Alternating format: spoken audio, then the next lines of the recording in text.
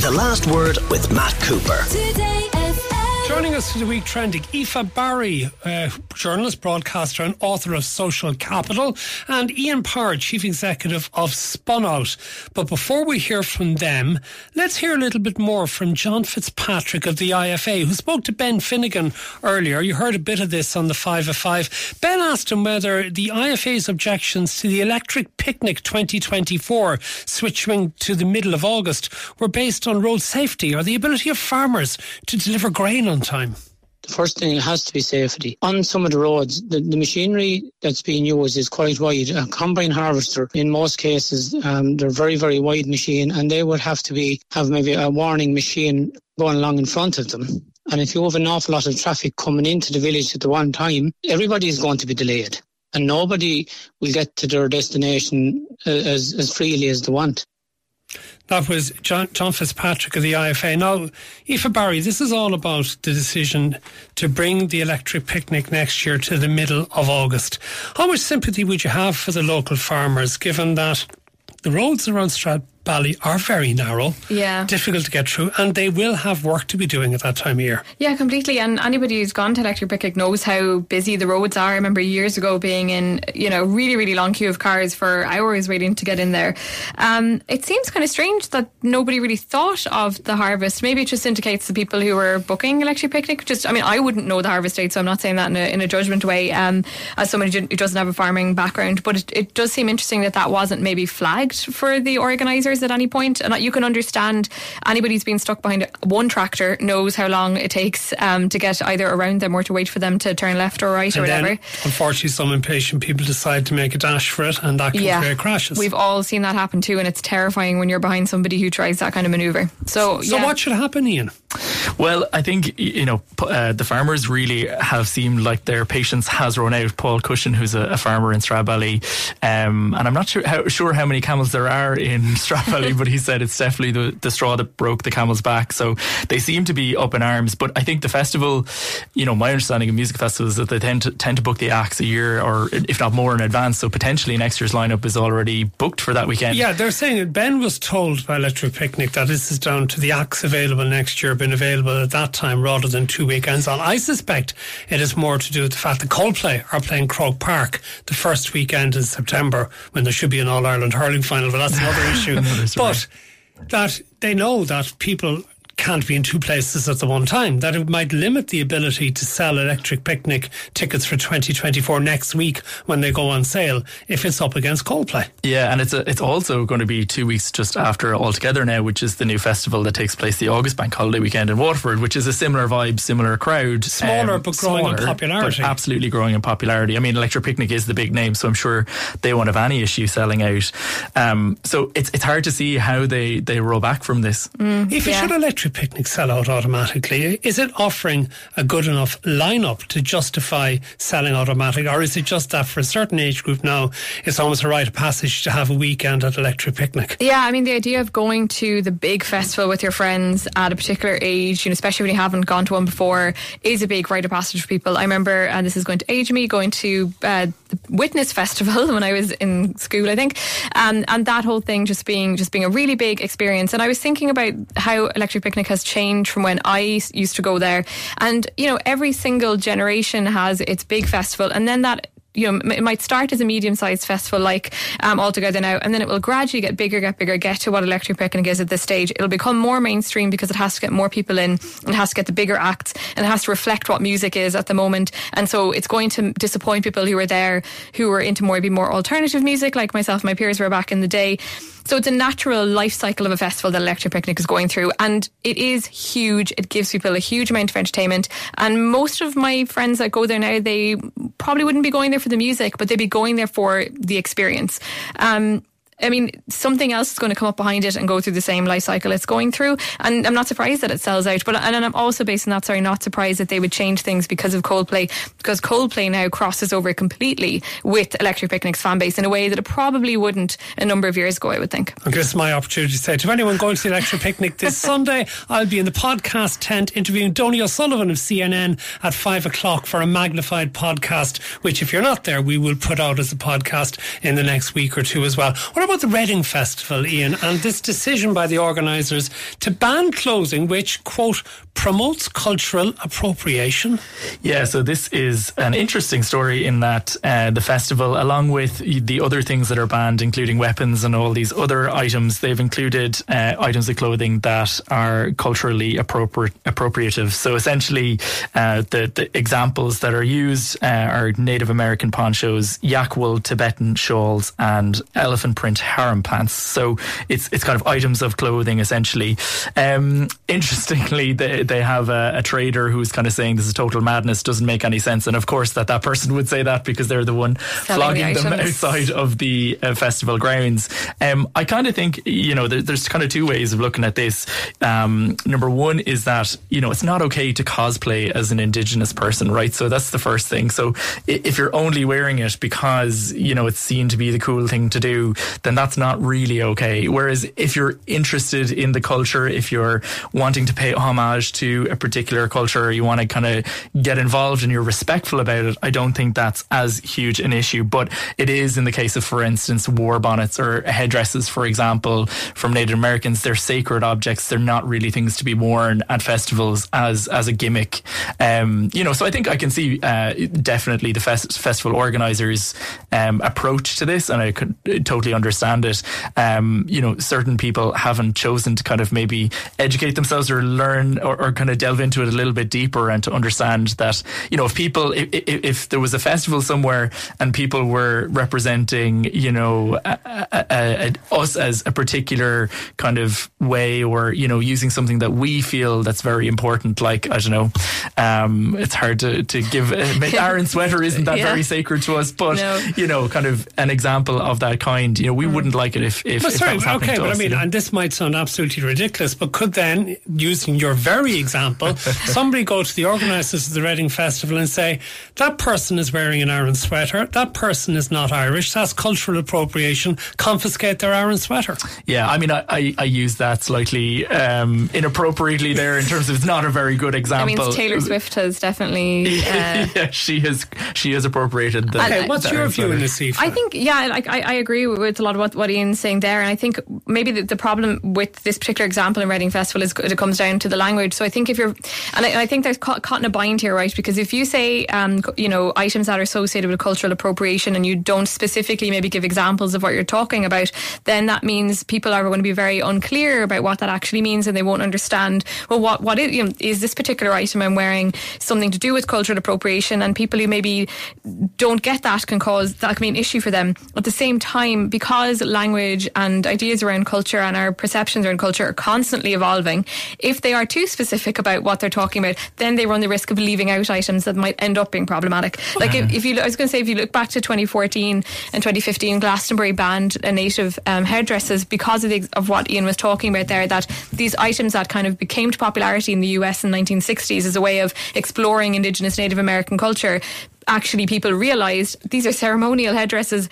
They're not just an everyday item. Okay, I just thought of one. Last Saturday night I was in Lansdowne Road for the college's American football game, and the Notre Dame team was led out by a guy dressed as a leprechaun, all in green with a hat on. Now, that's what they do at the American football games. It's the Fighting Irish. Notre Dame should...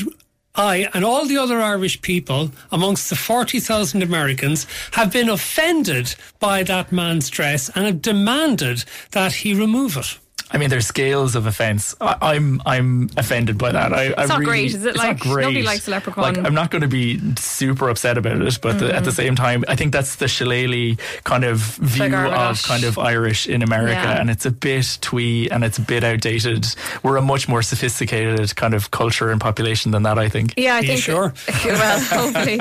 Yeah, I don't think anybody... I think that maybe the situation there is that is really annoying, but people might not actually be so annoyed that they want the person to be removed from the actual stadium. But these conversations are really always really worth having, because our thoughts about them develop over time, and what you might think now, actually more things might come to light in a few years' time, and your thoughts might change on it. And I think you just have to be open to hearing from people who are affected by things and maybe changing your approach as a result of that, and that should be okay.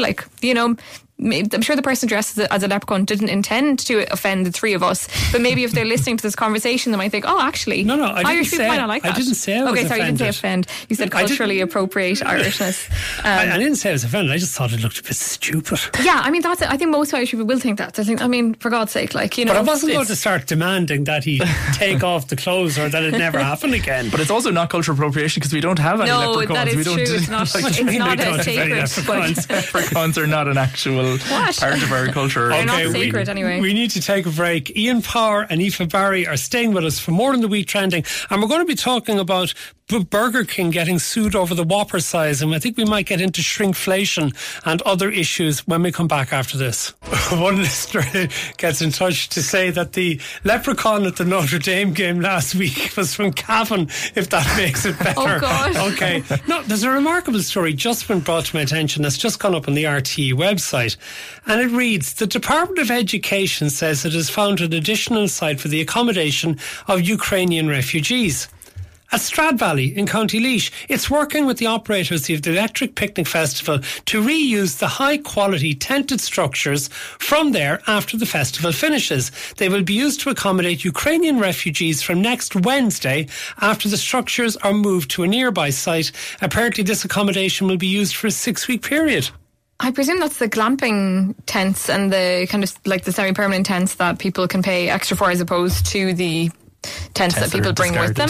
I mean, it really highlights the huge issues that the government has had in trying to find accommodation for people coming over from Ukraine. I mean, I don't know how I would feel if I was coming over and that was where I was going to be staying, but it seems like a generous offer for Electric Picnic at the same time to be doing that. Apparently, this is according to this RT report. It comes as the Department of Integration warned that tents may have to be used for new arrivals from next week due to the shortfall in accommodation. This is a statement from the department. It said there's been an increase in the number of people fleeing the war in Ukraine over the summer months. More than 10,000 Ukrainian refugees have arrived in Ireland since the 1st of May, an average of about 650 people a week. And although 7,000 extra beds have been sourced, there remains a significant shortfall in accommodation.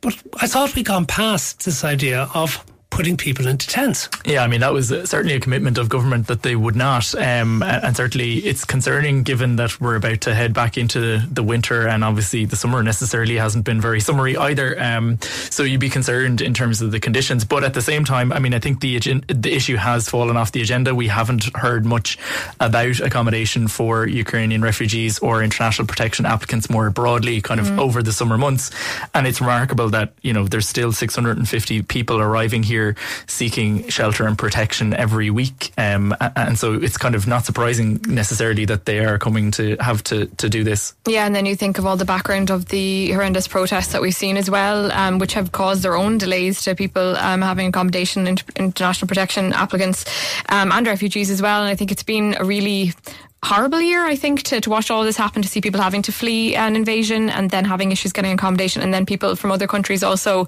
being treated terribly in some situations. So, I mean, all you can hope is that there will be a better way of dealing with this, I think, in the future. But let's move on. Is a Big or a Whopper from Burger King, is it named appropriately? Is it really a Whopper? Well, according to folks in Miami, it is not, and they are arguing that actually Burger King in the first instance have argued to try and get this case dismissed from the court, but the judge was having none of it.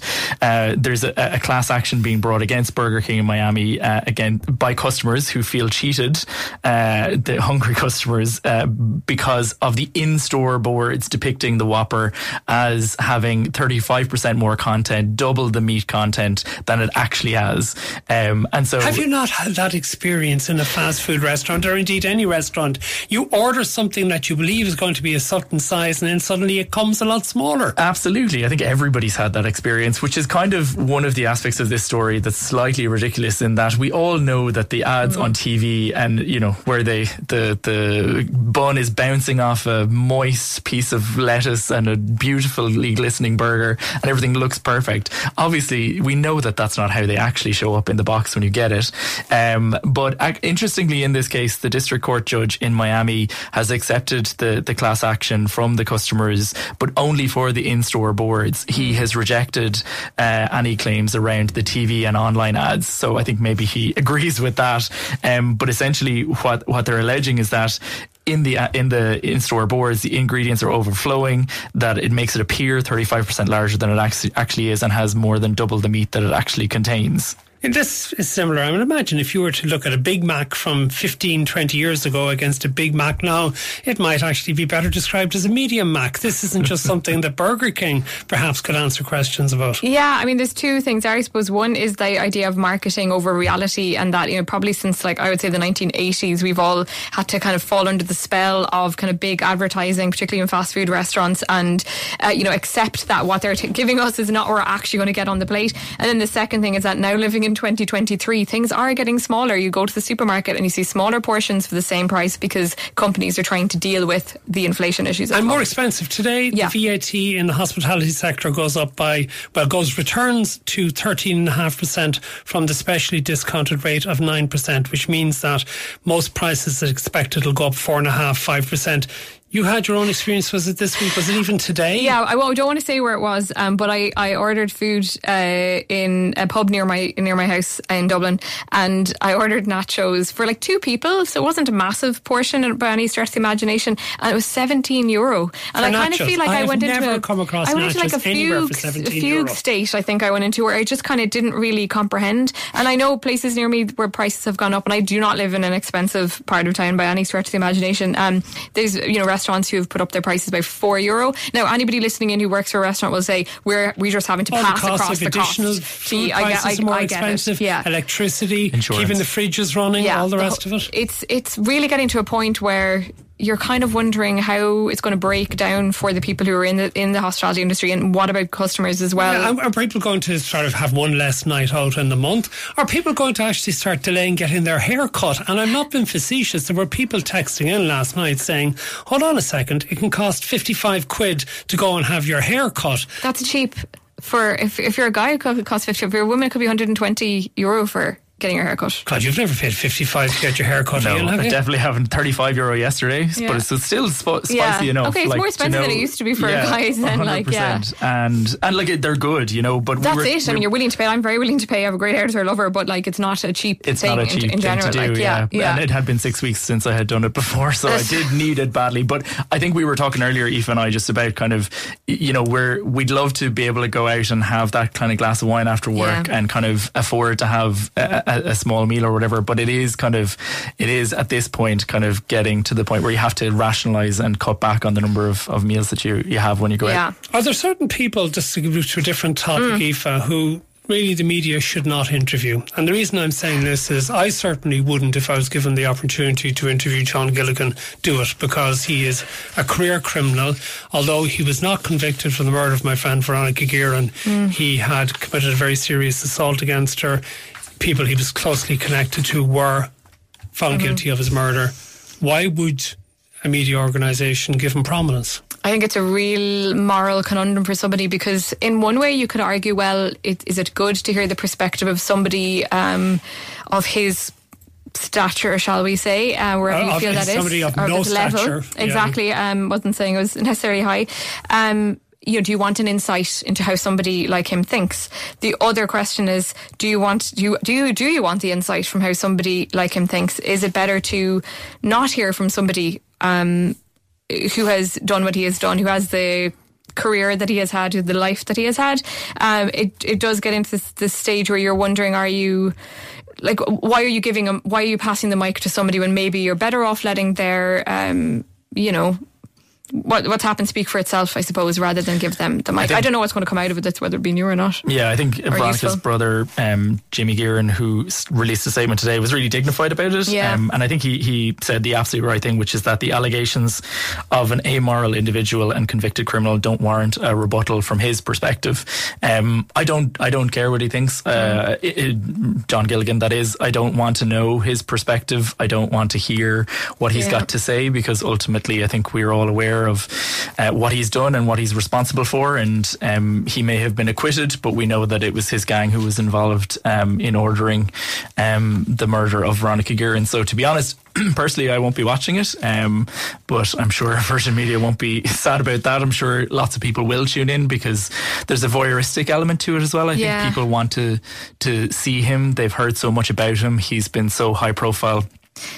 Yeah, and just for the family, really, it's just kind of hard to get your head around, really, what it must feel like for them. Okay, just to finish, why has Inroad Éireann been criticised over a window campaign? I really love the story because they have a biodiversity campaign where they put images to do with Dublin's biodiversity on the windows, or biodiversity generally, I think, on the windows of particular carriages in the trains. Not on every window and not on every carriage, but I think it's like every second window there's one.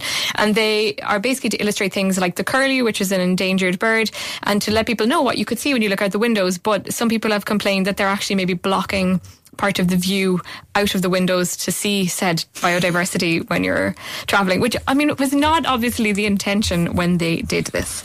But it's very funny. My favourite thing about this story is that they've been in place since January and it's now September and people are only copping on. So maybe it's not that. Listen, very briefly, you're wearing a green ribbon on your jumper. Can you explain what that's about? Yeah, so today I was at the launch Sea Change, an organisation run by Shine. They launched the Green Ribbon campaign, which is the month of September. It's all about destigmatising mental health, having folks having conversations about mental health in a way where people can be open and where we all accept that there's no judgment around mental health. We all have issues that we're dealing with from time to time.